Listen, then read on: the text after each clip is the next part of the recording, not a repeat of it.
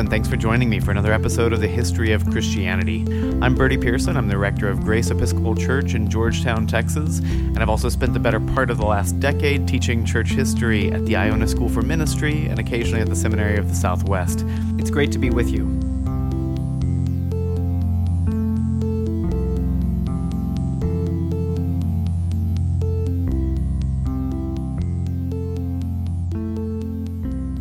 So my daughter Helena has this ceramic tea set, and it is a cherished possession even though one of the teacups is actually broken. And it's not just a little bit broken, it's broken into multiple pieces, but we can still have a tea party if I take every one of those pieces and kind of fit them together and hold my fingers in precisely the right configuration to keep the whole thing from falling apart. And then we can pretend to drink tea and have a good time.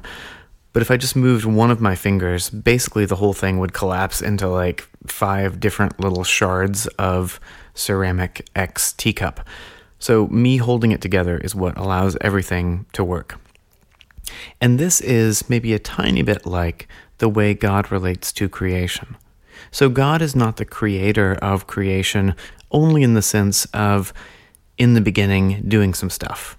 Instead, he is constantly giving being to the creation. He is constantly holding the whole thing together, holding the whole thing in being. Everything that is has existence because God is actively, intentionally holding it together. So if God took his finger off one of the cracks at some point, the whole thing would just completely fall apart. We would all fall from being into non-being, from existence into nothingness. We sometimes think about power as the ability to get someone to do something. So I can pay someone to do something even if he or she doesn't want to do it, or I can threaten someone into doing something even if he or she doesn't want to do it, and I can exert power over them through my sticks and my carrots. But this is a very limited understanding of power. When we say that God is all-powerful, it's not just that he can make you do something regardless of whether or not you want to do it. Instead, it's that he is constantly keeping everything together. Everything relies on his actions. The difference between existence and non-existence for the entire world, for the universe, for every single person, for every single atom, relies on his intentionally keeping it all together. And this is the doctrine of God's omnipotence. This is what it means for God to be all-powerful. Absolutely everything depends on his loving, intentionally keeping everything together, keeping all of us in life, keeping all of us in existence. He's doing all. What it doesn't mean is something that you sometimes see on billboards or on bumper stickers. And this is the statement that God is in control.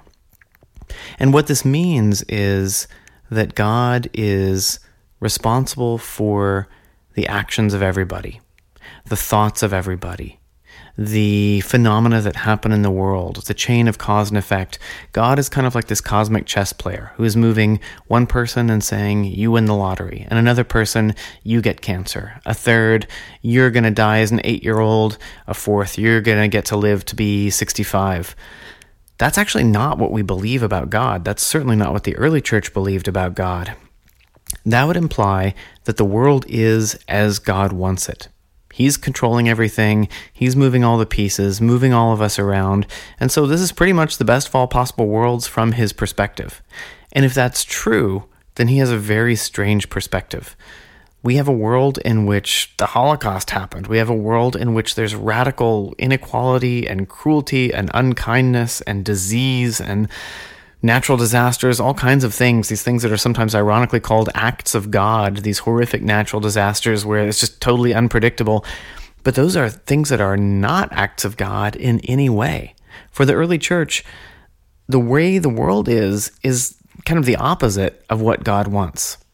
God doesn't want a world in which death exists. God doesn't want a world in which sin and evil have sway over humankind. God wants a world that looks like Eden, this perfection of peace and joy, and most of all, loving unity with himself. There's this Hebrew word mishpat, and it means judgment. And so from the biblical perspective, what happens on the day of judgment is the day of mishpat. It's the day of reordering everything in creation to be the way it's supposed to be. It's righting everything. It's correcting everything. It's putting it all back together, putting it all back in place, recreating harmony, recreating the creation as God intended it, what the Bible calls the new creation. And if God were in control as things are, what would there be to reorder to his liking? Instead, we are in this world that has gone completely off the rails, where we have to endure all the suffering, where we treat one another without love, where we don't love God. This is the opposite of what it looks like when God is in control. And God is not only not in control of the actions of Hitler or St. Francis, he's also not in control of what wave patterns do when they turn into tsunamis, what wind patterns do when they turn into tornadoes, what cell patterns do when they turn into cancers, when viruses attack our bodies, when bacteria create plagues. That is not actually God's doing. God is not in control of those things. Instead, what's playing out are processes of cause and effect that exist in a creation in which everything is tending towards death. Everything is tending towards dissolution and destruction. Your body will fall apart someday. The house you live in will fall apart someday. The nation you live in will probably fall apart someday. Everything has an endpoint to which it's moving. And when our bodies start to decay, or when nature goes awry and kills, that's just part of that process of cause and effect, of this ultimate destruction to which things tend in this version of the creation, this fallen version of the creation. But that's not God's doing. There are times, of course, when God does intervene in those processes of cause and effect and change the outcome. He might intervene in a cancer and stop its growth in response to fervent prayer. He might stop a tsunami for his own reasons or to show his love for people. There are all sorts of ways in which God does intervene in these processes of cause and effect, but those are called miracles. Those are not the normative way in which God relates to the creation. Instead, these are these wondrous, astonishing revelations of the presence of God. So according to the fathers, according to Genesis, in the beginning you have Adam and Eve, and they are in the garden, and the evil one, the tempter, the serpent, comes to them. And he says, you should pluck this fruit, you should eat this fruit. If you do this, you won't even need God anymore. You yourselves will be like God, and you can just forget about him. He can just be some guy who lives over there. You're basically your own gods. And according to church fathers like Augustine, and also according to Jewish sources like the Talmud, Adam and Eve in that moment had free will. And for Augustine and for the Talmud, that means something even more than just being able to choose between accepting God and rejecting God. Free will under those conditions means that you have freedom that is not modified by any interior or exterior circumstance. So there are some decisions you make that you're just looking at the facts and you're thinking about the outcome and you make a decision. And it's not a product of passion or fear or desire. It's just kind of like doing the math. This is what adds up. So I don't think anybody in the history of the world has ever decided to buy 1 million shares of some company because it had a cool stock symbol. I don't think anyone's ever said like, wow, that's JJM. I don't know what that is, but I'm just going to invest my whole life savings in that. That just sounds fantastic. I love the thought of being a JJM owner. That's just not how people make financial decisions. Instead, you'd look at the performance of JJM, what they make, whether or not you believe in the product, what you think is going to happen with the future of JJM, and you'd make a rational choice just based on what you think the stock is actually worth. This is opposed to the way you might buy a car. You might say, okay, what I'm looking for is something that has 4 wheels, an engine, gets okay gas mileage, and will get me to work every day. But then you get to the car lot and you're like, oh my gosh, this one has an amazing stereo system, and wow, that red color is really eye-catching, and oh my gosh, the fins on this 1957 Cadillac are just beautiful. This is a work of art. And you have all these kind of intuitive and passionate products of desire or excitement that go into that decision-making process. So for Augustine, we don't actually have free will. We have what he called free choice. So we are able to make choices, and they are meaningful, real choices that we ourselves are actually making. We're responsible for our actions, but they're not totally free in the way that Adam and Eve were. So when the snake came to Adam and Eve and said, "Why don't you eat of this tree? You'll be like gods," they weren't acting out of fear. They weren't acting out of desire or passion. They were just sort of saying, okay, in the grand scheme of things, I think that's the decision I'm going to make. And they're making that decision like reading numbers on a spreadsheet. We today, when we are confronted with doing the will of God, are often influenced by our fears, our passions, and desires. So if in the Word of God we're told not to covet, well, whether or not we covet is not just an on and off switch. You don't say, henceforth, I will never again covet. Instead, you're like looking in a magazine and you see this beautiful watch and you think, oh my gosh, if I had that watch, people would take me seriously. They would think, they think I'm a really important person. It's so expensive, it's so fancy, it's so beautifully crafted, it's a work of art. I really want that watch. We're not just thinking, that tells time, and I need to know what time it is, so spending $18,000, that's a fairly reasonable purchase. Instead, we are so influenced by just all these passions that overwhelm us. The same with something like anger. You don't have someone cut you off in traffic and then rationally think, I think what would be best in this situation, best for myself and also best for the other driver, is if I chase him down and honk at him at the next 7 lights and eventually rear end his car and try and pick a fight. No one in their right mind would think, that's gonna make my day the best, it's gonna make his day the best, and it'll turn out best for everyone in the long run. Instead, you're just seized by the passion of anger, and you act in this completely irrational way. So for Adam and Eve, there was none of that. So the choice that they made to reject God and to begin worshiping themselves or trying to be their own gods, that was just a choice they made in complete freedom. So our choices and their choices are a bit different. As the church father St. Gregory of Nyssa said it, this creature man then did not possess as a property of his nature at the beginning any inclination to passion, any inclination to anger or covetousness or whatever it is. But the elements of passion were introduced later on, after he was created, and in the following way. Man was, as we have said, in the image and likeness of the power that rules all creation, and also extended to man's power of self-determination. Man could choose whatever pleased him, and was not enslaved to any external necessity. So now we're in this weird situation, in which we still have a measure of freedom, but we are influenced by the passions. So Adam and Eve, they had no passions, they had no anger, they had no covetousness. Every decision was made based on this looks good on the basis of the outcomes, looking at the spreadsheet, doing the math, I think this is the choice we want to make. But now, after the fall, we are always being blown about by all these different passions raging within us. I want a new kitchen. I need a kitchen remodel. I want to go on a date with this person. I want to make more money. I want to be respected by people. I want more friends. I have too many friends. So we have all these passions raging within us, and they cloud and influence our decision-making. This is something that early rabbinic commentaries call the Yetzer Hara. It's the inclination to turn away from God.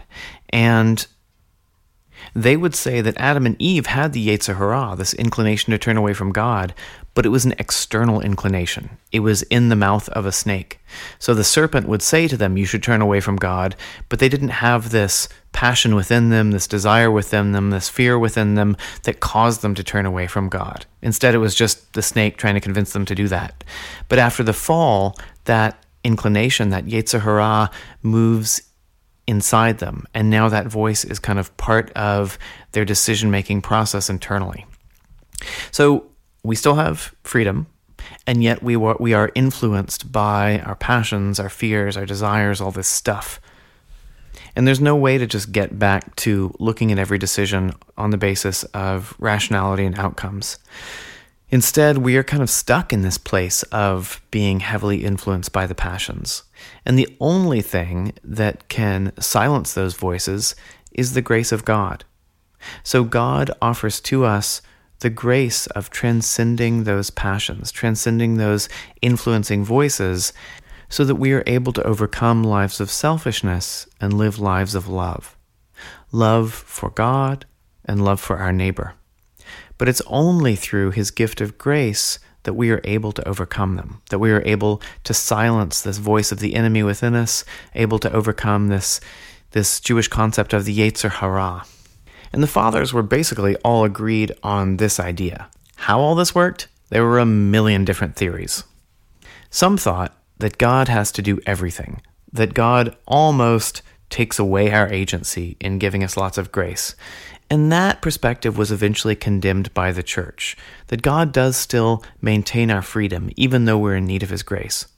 On the other hand, there were the others that thought that we have to do everything ourselves. We have to kind of work up to this place where we can receive his grace by doing tons and tons of good deeds. We almost have to earn his grace. And the church said that is definitely not the case. That is 100% wrong.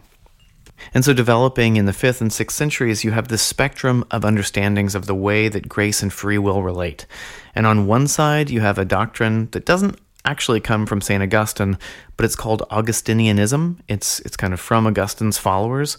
And it's this idea that basically God does everything. And you don't even really have a choice in whether or not you accept grace. God gives you a gift, and if you get the gift, you take it. And if you don't have the gift, well, too bad for you, because you're going to be a totally evil person. And then on the other side of the spectrum is what's called Pelagianism. Pelagius was this guy from the UK. We don't know if he was Irish, if he was Scottish. One writer talks about him being from Ireland. One writer talks about him being a big fat man stuffed with stout Scottish porridge. Regardless, he comes to Rome and he starts working as a kind of spiritual director to a bunch of wealthy people. And he has this training program. He's like a 5th century motivational speaker. And he's like, all right, everybody, I want you to get out there and I want you to give me 20 push-ups and I want you to go do some good deeds and I want you to say 400 prayers because you just got to work at this. Pelagius had this idea that grace was possible, that God sometimes did give us special grace to do his will, but you didn't actually need it. So he said you could be like a giant Roman galley ship out on the ocean. And if a galley ship gets a strong wind in its sails, it just shoots across the water. But if it doesn't have a strong wind, you've just got to put out the oars and do some rowing. And for Pelagius, these moments of great grace were kind of like that strong wind which fills your sails, and they allowed you to just race towards the love of God, race towards the love of neighbor. But if you don't have one of those, then you got to get to work. For Pelagius, there was no change in humanity at the fall. So when Adam and Eve rejected God, nothing really changed. All they did was set a really bad example. They were like the kids in junior high that your parents do not want you to hang out with. So Adam and Eve set this example of not listening to God, not obeying God, and that's what people have been doing ever since. That's the only thing we knew. They were our first parents, and so, we do what our parents do. And even though we have the freedom to perfectly obey God, we just haven't been doing it. Christ comes not necessarily to defeat sin and evil and death in his own person, destroying death forever. Christ comes primarily to give us the good example. Christ is the kid who is in the chess club. He is in the glee club. He is Phi Beta Kappa. He is an honor student. He is the kid your parents really want you to hang out with. And once you start hanging out with him, you will start imitating him. You will stop using bad words. You will stop listening to Metallica, and you will start to obey God. You will start loving God and your neighbor because you're following this really good example. And some might argue that this is still a perspective which exists in the church, that Jesus primarily came to teach some very strong moral principles and maybe also some spiritual principles, and if you internalize those, you're basically good to go. That he provides this example, all we have to do is follow the example, and that is Christianity. Nothing about defeating sin, evil, and death, no resurrection, etc., etc. There's a major council, the Council of Ephesus, at which Pelagius is totally condemned. They're like, okay, this guy, maybe he's never read the Bible, we don't know what's going on, but this is definitely not Christianity. You need the grace of God to do anything good. You can't know God, you can't follow God, you can't express love without grace itself. Grace is absolutely essential. Grace is God's good gift of himself in a way, his actions in the world. And then slightly later at the Council of Orange, the church also said, and you know what? That thing on the other side, Augustinianism, where God either just gives grace to some and withholds grace from others, and if you don't have very much grace, you turn to Hitler, and if you have a ton of grace, you turn to Mother Teresa, and that's the only difference between Hitler and Mother Teresa. That is also not what the church teaches. No, you do have free will. Maybe not in the way that Adam and Eve had it, but you have some freedom. God actually does give you meaningful freedom, and you have the power to choose God or to reject God. So for the church fathers, for the early church, there is no sense that you can earn your way to salvation by helping X number of blind people cross the street or by saying X number of prayers. There's no way that you can, by your tiny, little, largely impotent actions, earn your way to being a co-heir with Christ in the kingdom, reigning with Christ eternally, being accepted as sons and daughters of the Father. That just doesn't make sense. That would be completely crazy. So you don't buy your salvation through your works. On the other hand, there's also this sense that your works really do matter, because every time you are doing something good, it's because you are choosing God. You are accepting the gift that God is holding out to you. So in Deuteronomy, we're told, I hold before you the way of life and the way of death. Choose the way of life. God is constantly holding out to us this gift of life, this gift of wisdom, this gift of the way of love, of the way of joy, the way of peace, and that is grace. And all we can do is either accept grace or reject grace, and grace is offered to absolutely everybody. So like with any gift, you can receive the gift, you can tear open the wrapping, you can look in the box, you can say, oh my gosh, this is the most beautiful bracelet I've ever seen, put it on and go look in the mirror. Or you can take the box and you can say, I don't want your garbage, you dirtbag, get out of my house, and toss the box out into the street. As someone receiving the gift, you have that choice. And so God offers you something infinitely more precious than a diamond tennis bracelet, and you have the choice of either saying, yes, I take the gift of love. I take the gift of goodness. I take this gift of peace, which allows me to follow you. I take this gift which silences that voice of the enemy within me, which works to silence my passions, works to silence my fear, works to silence my selfishness, and replaces them with the gifts of the Spirit, with faith and hope and love, with charity and patience and kindness. I choose to accept that gift, or I can toss it out the front door. And this is basically what our freedom comes down to, according to the fathers of the early church. So to go back to our old friend Irenaeus of Lyon and ask him, is God in control? Does God control our lives? Does God control our actions, our thoughts, what we do? He says, this expression of our Lord, how often have I desired to gather your children together as a hen gathers her brood under her wings, and you were not willing, set forth the ancient law of human liberty, because God made man free from the beginning, possessing his own power, even as he does his own soul, to obey the behests of God, voluntarily and not by compulsion of God. And this is a common theme among the fathers. You hear this reflected in various places, that God does not use force upon us. God does not make us do his will. And some might ask the question, why not? Maybe he should. Wouldn't the world be an infinitely better place if Hitler came up with the Holocaust and God just sort of zapped him with a laser beam of conscience and said, oh no, that would be killing millions and millions of my fellow humans, my brothers and sisters, these people infinitely loved by God. That's a terrible idea. I'm not going to do that. I'm going to go back to art school. Yes, the world would be a better place. But if we were all basically like robots, who could only choose to do God's will, if we just had this internal program and we only did what we were programmed to do, which was to be good, to be obedient, to be honest, to be peaceful, we wouldn't actually be like living, breathing humans. I mean, that would be a very different understanding of what humanity was if we didn't have any choices, if we didn't have any thoughts that were our own, if we didn't have any will that was our own. What would that be to be a human? Still, you might say the creation would be in better shape if humans were those kind of like robots instead of people who could choose for themselves. But there's a big problem.